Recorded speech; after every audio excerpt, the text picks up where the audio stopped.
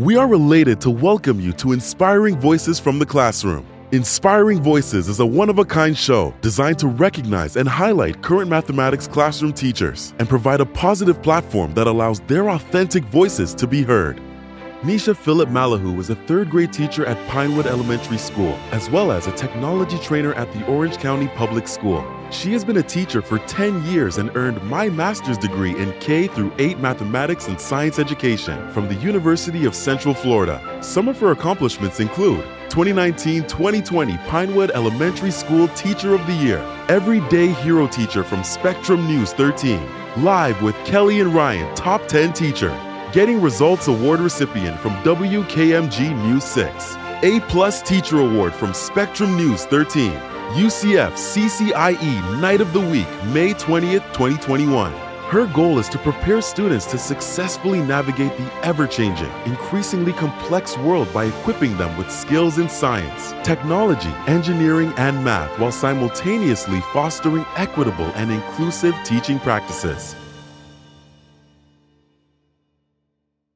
Welcome to Inspiring Voices from the Classroom. I'm your host, Dr. Christopher J. Childs. Inspiring Voices from the Classroom is designed to highlight amazing mathematics educators.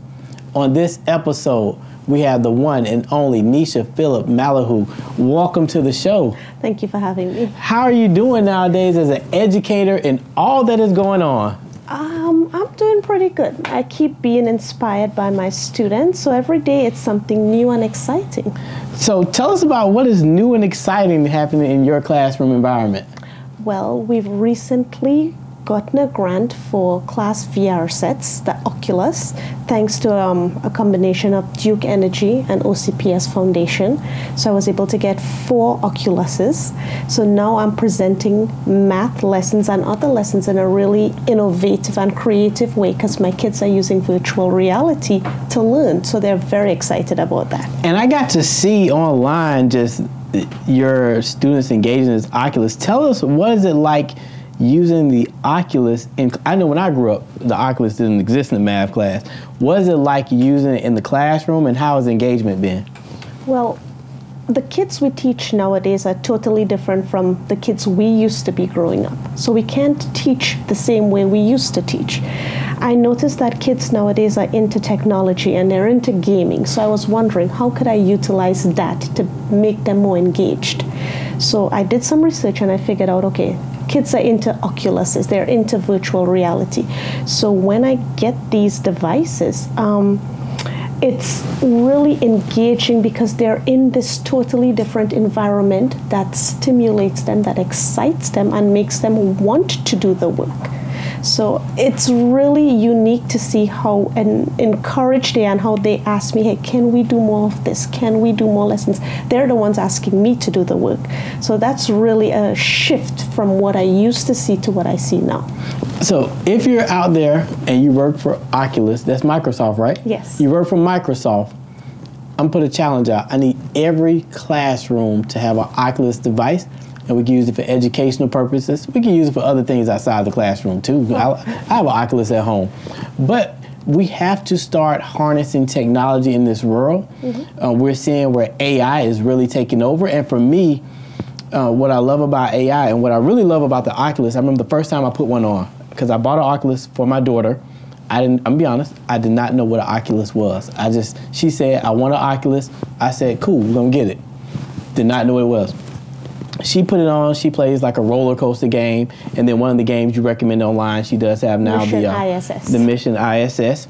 But when I put the Oculus on the first time, I literally saw the future and what is possible using AI and technology to not replace educators. I know educators are watching this like, you trying to replace us? No.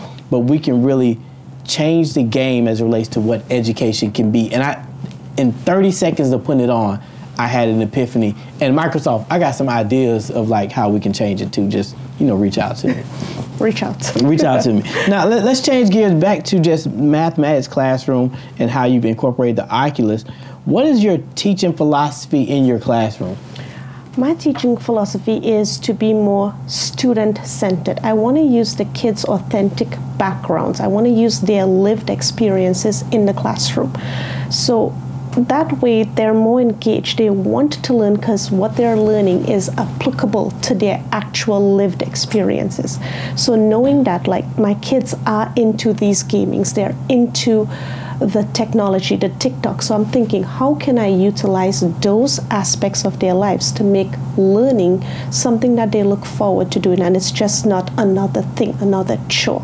So that's really the background behind it. How can I engage my kids by using things they're already comfortable with and bringing that to life in the classroom? And I love how you're saying you're bringing things that they're comfortable with. Oftentimes when children enter our environments, we tell them, leave what you like at the door, leave TikTok at the door, but we're going to teach you, but what are we really teaching you? As opposed to teaching you, how do you harness things that you naturally understand and know, and harness that energy back into the classroom. Exactly. Bringing it back into the classroom, tell us, when we walk into your classroom, what is it like? I've seen the Oculus, I've seen the high-level engagement. What is your classroom environment like, and how did you cultivate this environment going beyond just the children's lived experiences? So growing up, I was a terrible math student. My math teacher actually told me I would amount to nothing in math. And for a long time, I internalized that. It's only when I met my professors at UCF that I began to realize I am capable of doing hard stuff. I'm capable of doing math. I am a mathematician. And it's because I am utilizing what I know in my environment that's making me build this confidence. So for example, when I'm teaching, say, measurement or fractions, telling a kid 1/3 is more than one half is more than 1/3 is an abstract concept. It doesn't mean much to them. Right. But when I brought in a bread machine and I'm like, listen, I only got a half cup of a half measurement cup, but we need 2 cups of flour. How can I get that? And watching them figure out, well, 4 1/2s will give me 2 cups. Like having them make those meaningful connections, it makes the math become more meaningful to them. So in my classroom, we bake bread, we make cookies, we go to the cafeteria all the time. We're bothering those people like, hey, can you put this to bake for us? Because I'm trying to see how can I make this math relevant and meaningful to them. So that's how we operate with our math class. And I think that's amazing because oftentimes we teach fractions so abstractly with just a number, 2 numbers, top number, bottom number, line in the middle. Yes, I can say numerator and denominator, y'all, but you know how we teach it sometimes. And we don't make it real to them. And I love how you use measuring cups, you use cooking. Mm-hmm. And in your classroom, you may have the next chef, you may have the next baker, you may just have someone who likes to cook. And we're making it real and applicable. And I love using cooking because did you know 1 in 6 children live in a food insecure household? Mm-hmm. Like educators, children are literally starving to death in our environments, and we're not giving them the tools they need to survive. And fractions is a way we can utilize that connected to food of how we can literally help a child survive. I've had parents contact me and say, hey, when my kid came home, they taught me this new recipe. They're more engaged. They want to be in the kitchen and say, hey, Mom, we only need 3 ingredients to make these cookies. So it's like the whole family becomes involved in math now. Now I have parents texting me recipes from their homeland, which is really cool. So we get to make different varieties of stuff, different types of breads. We've done pumpernickel, we've done rye bread, because now it becomes this group project because my class is like a living community. By extension, the parents are now involved. They're sending in these ingredients from their home countries, and we're using that while doing math, and everybody's learning. So it's not only math, we're into cultures and things that make us unique, and we get to celebrate our diversity and our differences. So you're bringing families into a mathematics experience and actually making it comfortable for them to be a part of it, where they're not, oh my gosh, I don't know what operation to do with the fractions, but I can have a conversation about how we cook. I can show you how many half cups, so I need to make 2 cups, and they're actually engaging and learning math themselves. I actually had a couple of parents reach out to me, and they're like, prior to this class, they're like, math was just doing the worksheets and they had to Google how to do this math. But now when I'm making it a little bit more applicable to them, it's where all of them has some sort of entry point. so that the math becomes doable, it becomes enjoyable. So now the families are, hey, how do we continue this? We want to do more of this. So to me, it's really engaging when families become interested in the math. And there's an educator watching this episode and they're hearing what you're saying. What are like 2 or 3 tips you would give them to engage families in their environment? First of all, I would say reach out to your families and let them know what you're trying to do. Of course, find out about, any allergens, stuff like that. But just say, hey, I'm trying to do this math lesson and this is the way I want to do it. I want to cook in the classroom. Do you have any suggestions? Do you have any recipes? And just, I love transparency and accountability. So letting parents know this is what I need, send it home, and have them have that buy-in. So they contribute. Maybe I had families just donate 2 eggs. Families donate a stick of butter. So when they have that buy-in, and I always take pictures of what I'm doing, sending it back home, sending the cookies back home, then the families get to feel more involved. So it's as simple as just reaching out and saying, this is what I'm doing, how can you help? And I live by the creed, 99.9% of families want to help, they want to be involved. They literally just don't know how, and we don't create easy avenues for them to be a part of that experience, especially in math class, because we create so many barriers to what is math and how should we teach math, as opposed to, as you mentioned earlier, what are you bringing into this experience, and starting from there. Yeah, you just got to make it where they feel less intimidated. Math by itself is intimidating. So if you make it where families feel like they can ease into the process, families want to help their kids. They want to be there. So give them opportunities where they can, and you'll be surprised. As you talk about these families, and I've seen your classroom, and I see just the energy in there with the children. What is something that is bringing you joy in the work that you do? When those kids get their aha moments. I had a student recently join my classroom, and she told me straight up, I'm not a reader and I can't do math. She made no bones about it. And I'm like, you're a mathematician and you can read, and we're gonna do what we need to do. Every day I've worked with this child. Last 2 weeks, she scored 100% in her test, and she was overjoyed. She was like, Miss Malahoo, can you text my mom? Can you tell? Like, she just wanted everyone to know. And I'm like, look at you. All we need to do as educators is invest in these children and tell them they can do it. We got to find them on their level, because not every child needs the same thing. And I think as educators, we present standardized worksheets. We present standardized lessons. And I know it's hard, but we have to really look at each child individually and give that child what they need in order to be successful. You're a Donors Choose ambassador. Could you tell us a little bit more about that and how our viewers can check you out?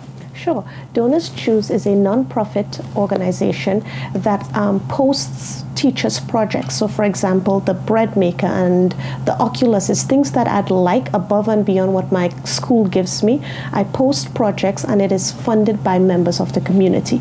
So check out donorschoose.org. It is a wonderful website, and anything you purchase there goes directly to the classroom. I've seen you work in your room, and I'm seeing all the amazing things that you're doing in the field. What would you like to leave our viewers with as it relates to being an educator? What would you like to, you can speak to the new educator, you can speak to the veteran educator, you can speak to the family. What would you like to leave our viewers with? Well, to all the educators that are out there, I know it's hard, I know it's tough, but we can do it. You just got to think, man, how can I reach that one child? And if every day you set out to, let me touch this child in one way, let me make this child love learning, then to me, that's the most powerful thing I can do as an educator. I was really impressed, like, as educators, we pass out treats on Friday. We do things to, I don't want to say bribe the kids, but hey, if you do this, I'll give you this. Right. And it blew my mind. Like this week, my kids it's Friday and they expect their Friday treat, and I didn't have a Friday treat. And they looked at me, they're like, no, we're doing it because we want to do it. We're not doing it for a treat. So just to me, getting your kids to love learning, that is what our call as an educator is for.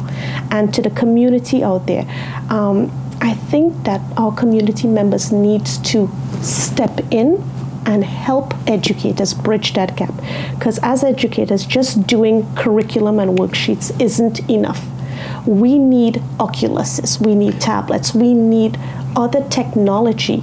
So if the community hears me out there, find a classroom to support. Donate your time, donate your resources. I have Starbucks stepping in.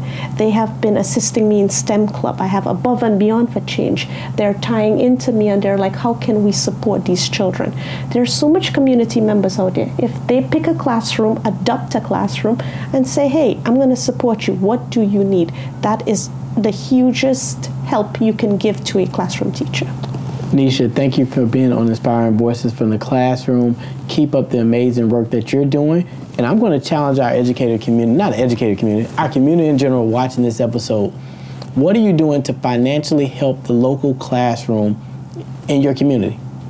She mentioned your time and effort. I'm going to mention your resources and the money. We cannot continue to operate in this deficit mindset as it relates to education. There's a lot of money in these communities.